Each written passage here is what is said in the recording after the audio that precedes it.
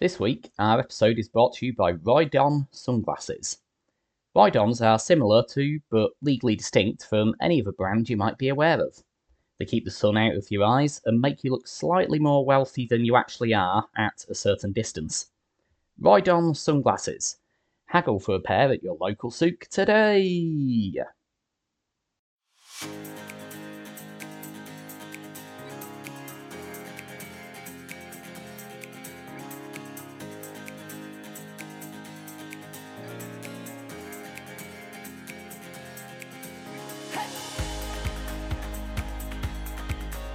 Hello, and welcome to All Points in Between, the podcast that gets into passive-aggressive arguments with the sat-nav. This week we'll be embarking on the final part of our journey down the Atlantic coastal route to Senegal. In previous parts we've gone from Marrakesh to Nouakchott in Mauritania, and in this leg we'll be making our final border crossing and finally reaching the far side of the Sahara Desert as we arrive at the Senegalese capital, Dakar.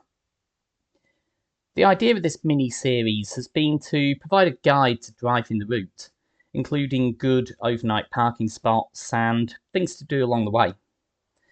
The aim when I wrote it was to spark a bit more interest in people doing the route, as, in spite of the difficulties involved at times, it is surprisingly doable in pretty much any type of motorhome or van.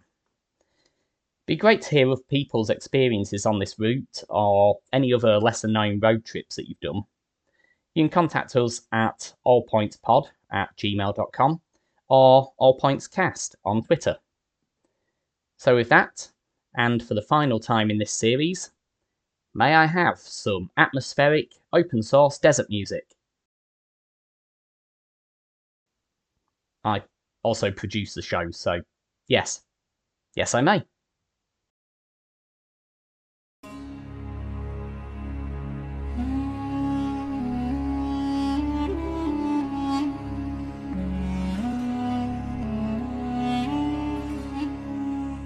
As with the other drives we've made towards borders on this trip, an early start out of the Mauritanian capital, Nouakchott, is recommended.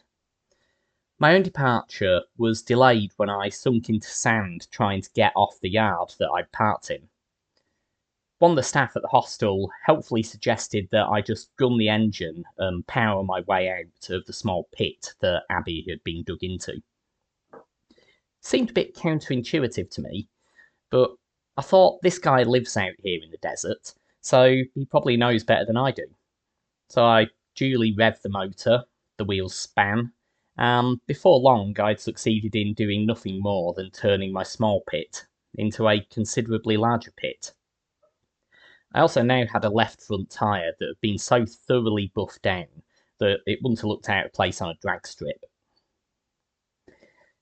After resorting to the trusty trowel in my toolkit and some leftover matting, I was able to get something under the wheel that would provide a little bit of purchase. With a little persuasion, the other guests in the hostel were then recruited into pushing my 3-ton girl out of the pit and onto the road. The spare wheel I have is a full-size one, so there wasn't a desperate need to find a replacement.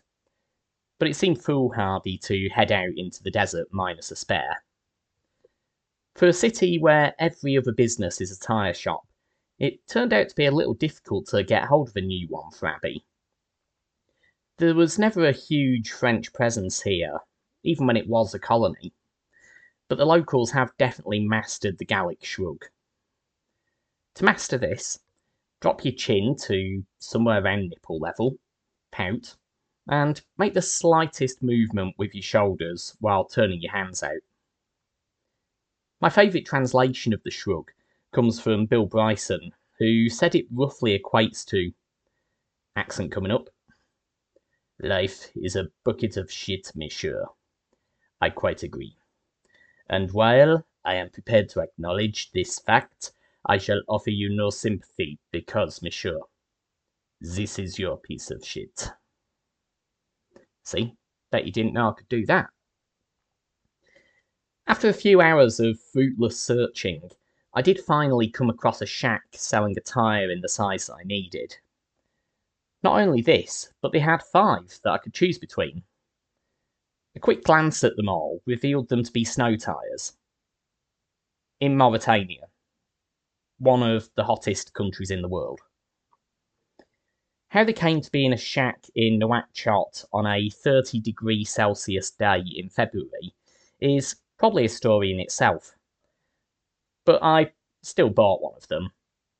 Beggars can't be choosers after all. If you're caught in a similar situation, the best advice I can provide is persistence.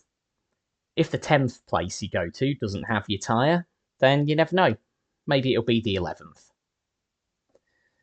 Before you leave the city, you should also get hold of some West African francs to pay for the crossing to Senegal, as the crossing that I'm going to be talking about today doesn't have a cash point anywhere within about 50 kilometres of it.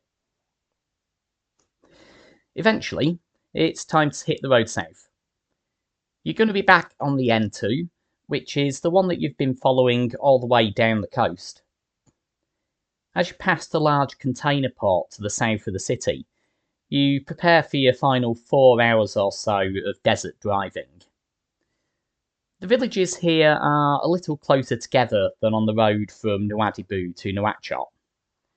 Each one of them a collection of single-storey blocks with triangular corrugated iron roofs. The villages back onto the dunes and make for some pretty impressive photos, particularly if you also catch a herd of camels making its way up the main street. Most of them also have a small cafe where you'll be able to get some tagine or grilled chicken for lunch. As with before, just always make sure that you're topping up your fuel.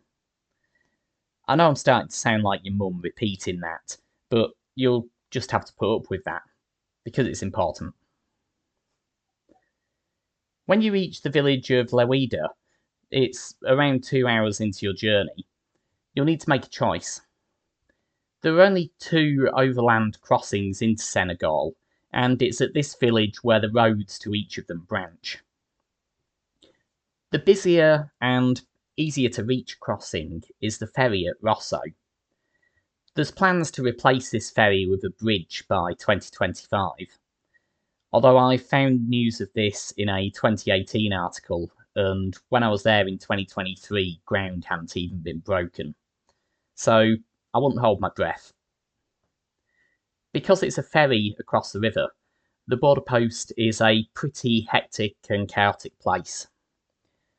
Park for Night lists several spots near the crossing where you can stay overnight, and I would strongly recommend taking the time to park up and explore the crossing on foot, getting to know the lay of the land before making the crossing yourself. This crossing also does have a problem with scammers. I've already spent about an hour and a half moaning about this to one of my friends in an earlier episode. It's called Anatomy of a Scam, so go ahead and listen to that if you want some more information on it. It's really good. Don't worry, you won't miss anything here. I'll wait. Welcome back. For this episode, I will focus on the other smaller crossing at a place called Diana. This involves turning off the N2 at the village of Lewida and driving through the Dialing National Park. While the crossing at Diama is a lot more straightforward, it's the drive to get there that really isn't for the faint-hearted. The road is only passable for a normal motorhome or van during the dry season, which is from around November to March. The rest of the year, you'll need to take your chances at Rosso, unless you're in a particularly heavy-going 4x4. At the entrance to the park, you'll need to pay a 2,000 Uyghur fee to a ranger, and they should be able to let you know if the conditions are passable. 2,000 Uyghur is about £40, just for reference. The route takes you down about 50 kilometres or so of unpaved dirt road. My own drive along it was mostly spent gripping the steering wheel in terror as I navigated rolling bumps and humps and the bone-shaking ridges of the dried track. However, at a leisurely 10 to 15 kilometres an hour, I did have plenty of time to take in the landscape and the wildlife. A particular treat is if you're lucky enough to come across a troop of patas monkeys. These ground dwellers can often be seen racing across the park, and indeed overtaking my motorhome at speeds of up to 50 kilometres an hour. If the worst does happen and you break down on this road, it's pretty busy during the dry season. Diama is the most popular crossing for tourists doing the Atlantic coast route, and so there ought to be some Europeans or park rangers passing by pretty often who can give you a tow back to Luida. But for the time being, let's assume everything goes well and you make it to the border post on the Senegal River. Depending on how early you started, you can either cross now, or you can stay overnight at a campsite a short drive away. Given the popularity of this crossing with tourists, the border guards on both sides of it are pretty used to spending their days shepherding Europeans through the bureaucracy, so there won't be as many issues as you found entering Mauritania when you might have needed a guide. After making it through the Mauritanian side, there's then a short drive across the bridge before doing your final bit of border bureaucracy for this trip. Well, other than when you have to do all this again on the drive back. But let's not think about that for now. I would advise checking travel advice for costs to enter Senegal and insure your vehicle. I've linked to an article in the show notes that gives an impression of the Diama crossing and what you might expect there, and does give an overview of costs as they were at the time when the article was written. If it all goes well, this will be the most painless border crossing of the whole trip, and you'll soon find yourself back on the asphalt and heading towards the country's second city, Saint Louis. Before being carved into Senegal, this port city, and now UNESCO heritage site, was the capital of the French colony of Mauritania. The centre is still made up of 19th and early 20th century architecture, and it put me in mind of how I imagine New Orleans looks. If you've driven straight through from Nouakchott, then this city makes a pretty good overnight stop. Much of the old city is situated on two long, thin islands that make up the mouth of the Senegal River. On the furthest out, Langue du Barbarie, yes, I did get that correct, don't check, there is the Hotel Dior, and this place allows campervans and small motorhomes, and it does make for a good base for exploring the city. To the south, the spit continues with beaches facing the Atlantic. There's some pretty good surf spots here for people who are beginners in the sport. I wasn't able to do it because my shoulder is dead and I've been told I'm not allowed to do extreme sports anymore. But it looked like awfully good fun for the people who were able. To the north, there is actually another border crossing into Mauritania, but this one is a real dirt track that you can only pass on foot or in a very extreme off-road vehicle. The central island of the city is the real old town of Saint Louis, the old capital. It's well worth wander around just to see the architecture and the life in the streets. Might also be one of your last opportunities to see it. Saint Louis as a city is one of the places that is at most threat of climate change around the world. Even a small sea rise will see this town that sits on an island in the mouth of a river end up under several feet of water. So, visit now while you can. Once you're finished with Saint Louis, carrying on south will take you through a series of small towns and villages as you head towards the capital.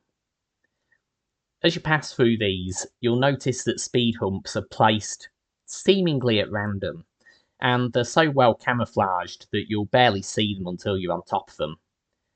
Cue every item in your van being subjected to a very, very rigorous impact test. For the most part, the road to Dakar is a single lane until it reaches the outskirts of the city. So the time it takes to get there from Saint Louis is largely based on how many lorries you get stuck behind. Not that it matters too much what time you arrive in the city. You'll find that it's always rush hour anyway.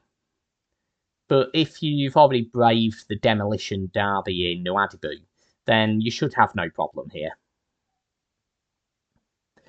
Along the coast leading into the city, there are a number of campsites on the beach and also one near the famous Pink Lake, about 35 kilometres from Dakar.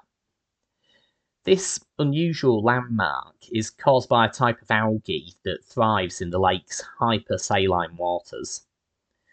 If you're so inclined, and you need a new quirky photo for your social medias, you can go swimming here. The algae isn't harmful to humans, although you probably will need an ice scraper to get all of the salt off you afterwards. These campsites along the coast are all within driving distance of the capital, and can make for a bit more of a peaceful base than being in Dakar itself. But if, like me, you prefer to step out of your van and straight onto the streets, then there's a really good parking spot out to the west of the city, at the foot of the Monument to African Renaissance. The car park here is guarded, and it will cost you about £5 a night. It feels very safe and a secure spot to leave your vehicle. It also offers some of the best views over the city. The Renaissance Monument itself is a 52-metre, £16 million North Korean-built colossus. It depicts a family looking out towards the Atlantic Ocean, whilst looking very buff and triumphant in the process. Personally, I've always been partial to a bit of socialist realism art, but I have notoriously awful taste. The public response to the statue since it was completed in 2010 has been mixed at best. If you want to have a view across the city where you can't see the statue, then there is a viewing platform in the Father's Head that can be accessed for a few pounds. The city itself has plenty of expat bars and beach clubs if that's your kind of thing. Europeans based in Mauritania come to Dakar fairly often when they want a legal night out on the lash. Indeed, it was the glowing stories that I heard about the city from everybody on the road that did lead to me continuing to drive down there. But for now, we're going to carry on west to the beachside suburb of Les Almadies. Don't look it up. The pronunciation, I mean. Now it's time to park your van up for the final time. Take a wander over to the nearby, nondescript spit at the south end of the beach. And with that, you are now the most westerly person in the whole of Africa. It's here that I'm going to abandon you to think about what you did. The nations crossed, the Milky Way stretching out across the desert skies, the bumps and scrapes and awkward situations that you got into along the way, that are all stories you can dine out on when you get back home. When you're ready, it's time to turn the motorhome round and do the whole thing again in the other direction. I hope you've enjoyed this mini-series. In the upcoming episodes, I'm planning on going back to a format where I cajole probably Matt or Roy, or both, into talking to me about something travel-related for half an hour or so. If you have any thoughts on the episode formats you prefer, or just want to hurl abuse, it is the internet after all, then you can get in touch at allpointspod@gmail.com or on Twitter at allpointscast. Right then, time to hit the road again. I look forward to rambling at you again in a couple of weeks. Bye!